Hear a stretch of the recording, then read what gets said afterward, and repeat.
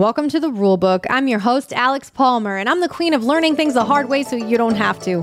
On this podcast, we're talking about the mistakes I made and the lessons I learned along the way to create the rules I now live by. On each episode, we'll be discussing a new rule, why I created it, how it came about, and how you can apply it in your own life. So, let's get into it. Welcome back to the Rulebook, everybody. This is episode number 34. Hollywood goes on strike, and like every great revolution, there's a main character at the forefront, except this time she's got really big hair and an even bigger accent, because that's right, I'm talking about our girl, Fran Drescher from Queens. The nanny is back, and she means business.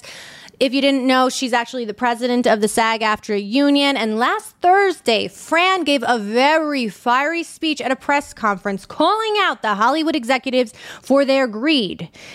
And this one little thing that they tried to slip into the contract, this little itty-bitty proposal that had everything to do with AI. Can you guess what it was? That's right. They wanted to replicate the likeness of background actors in perpetuity and only pay them for a single day's work. Let me put that in plain English for you just in case. They want background actors to go and get a scan. Basically, AI can figure out what to do with their likeness for eternity. And all the execs have to do is pay them a single fee of $187. If you don't know, you actually can make a living as a background actor because, as I just said, you make $187 per day on set. And a lot of people do live like that. So the fact that they want to pretty much do away with that entire part of the industry is freaking mind-boggling.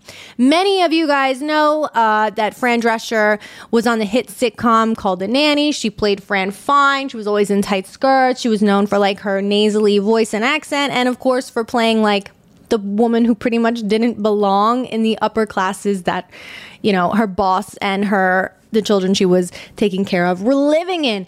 But baby, you cannot laugh at my girlfriend, and please don't count her out. She's not the cartoon that she once played on daytime TV. Was it daytime TV? I guess technically it was. Okay. You guys also know that my screen name is @SeriousActress across all social media platforms. Am I in the union? I'm actually not in the union. However, I've studied acting for years and years. And as many of you know, I do credit that with a lot of my growth and finding myself. So anything that benefits the actors and the writers, I'm about it. And if this episode helps in any small way, I feel like I did my duty. Okay, there is a lot of confusion about the strike. I see tons of people being like, why do the freaking celebrities need even more money and even more attention? But guess what, guys? It's actually not about the celebrities. There's a ton of actors whose names you do not know who are out there fighting. People who have small roles, people like me who may not even be in the union yet, but who are, you know, taking on these jobs, because actually you have to have like 3 union jobs in order to even apply for the union, however it works. I haven't really crossed that bridge, but one day. So yeah, this is about the thousands of smaller actors and writers and people who cannot make a living doing this job anymore. This is going to obliterate acting as a viable career path unless you're not a Nepo baby. And yeah, Fran doesn't have to fight for these smaller actors. I mean, she's the president, so I mean, she's obligated.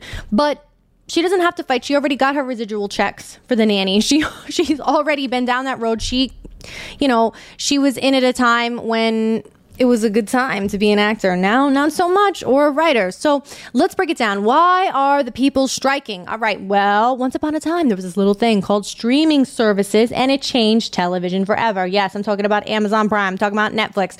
I'm talking about Hulu. I'm talking about, Peacock, all the new ones, because I can't even name them.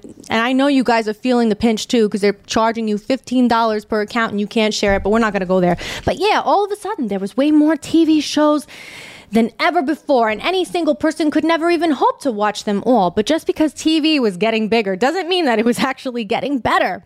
There was new faces left and right, and the pressure on writers to churn out new scripts was getting bigger and bigger, baby. Hence the fact why writers went on strike, because not only were they expected to work faster and harder, they were being paid less and less. Shocker, right? Actors, too, are not being paid in proportion to the Hollywood execs. Much like what happened to music artists whose music was now all of a sudden downloadable on YouTube and Apple, they were not reaping the rewards of all that hard work because these bigger streaming services were benefiting far more than the individual artists were.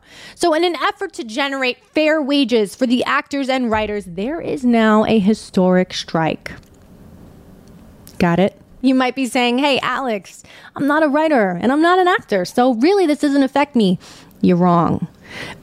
Because I forgot to throw this in. AI is also affecting the writers. How?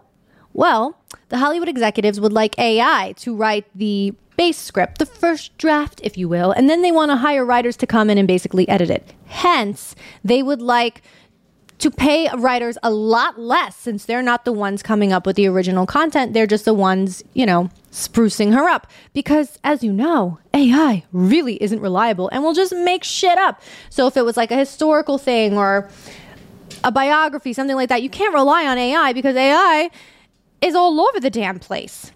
Okay, but back to what this means for you. While AI starts to replace writers and actors, don't you think that other greedy executives in other industry are going to get wise and start replacing the jobs that you do? Apparently, there was an article recently about a lawyer who used AI to generate a brief for him. The freaking AI machine, whatever, created all these fake cases to support this argument that the lawyer was trying to make. And he got in big trouble. So this just goes to show it really goes across industries. This is all a part of a bigger conversation about how people are paid for their labor and what the rates are. It's been the wild, wild west out here, especially if you work for yourself. And a lot of us are being relegated to contractor work as opposed to being employees of any one given company because, we're millennials and that's what we're doing out here. But I was at a dinner party recently and someone up there had said, no one wants to work anymore. And without skipping a beat, I said, because no one wants to pay. And really, truly, it does all come down to that. He was complaining about people not wanting to show up, to work at his store because we don't want to show up for pennies on the dollar. When inflation is at an all-time high, we don't have health care, most of us. Things are so expensive. And don't even get me started on the fact that I live in New York City, okay? But time and time again, I've been met with these excuses from whoever it is. But we're all sick of hearing, we're a small business. Can you do what you can? Hey, listen, I'm just one person. Can you do what you can for me? Why am I being fed the guilt when you're the one who decided to open a business and you're asking for my services? No, why should I be willing to compromise if you're not willing to compromise? Even last year when I was working as an assistant for someone, she gave me this really low ball offer and I ended up accepting it. And anyway, it didn't last long. But the whole lesson is she was like, well, I'm a small business, da-da-da-da. That's fine, but she was raking in 7 figures and she didn't want to pay me what I was worth. So people will always complain that they don't have the means, which is what Hollywood is literally gaslighting the actors and the writers to do right now. There was an anonymous tip or quote that came out that said, one of these execs said, we're just going to wait out the strike because eventually the writers will start to lose their homes. That's what we're banking on. We're banking on the fact that the writers can't sustain this strike because eventually they'll become so poor and destitute by this strike that they will have no choice but to return to work. How fucking god awful can you be? But that's a lot of people's mentality. So what is rule number 34? It's not that original, but here, this is what it is. Closed mouths don't get fed. And when I first started working as a paralegal, one of the lawyers said this to me on my second day. I was printing something for my boss and it was like, 1,000 pages. And I had to make copies and I had to do exhibits because when you go in court, you have to exhibit A, exhibit B, exhibit C, whatever. But you have to have multiple copies of that to give out to opposing counsel and to the judge and to whoever and to the client and blah, blah, blah, to the agency. So I was doing that. I was there for hours. It takes a really long time. And he goes, and one of the lawyers came in and he was like, do you know what you're doing? I was like, yeah, I'm printing this. I'm putting it together. He was like, no, but do you know what it's about? I was like, no, I really don't know what this is about. I don't even know where I'm at because it was like my second day at the law firm. And he goes, let me give you a free piece of advice right now.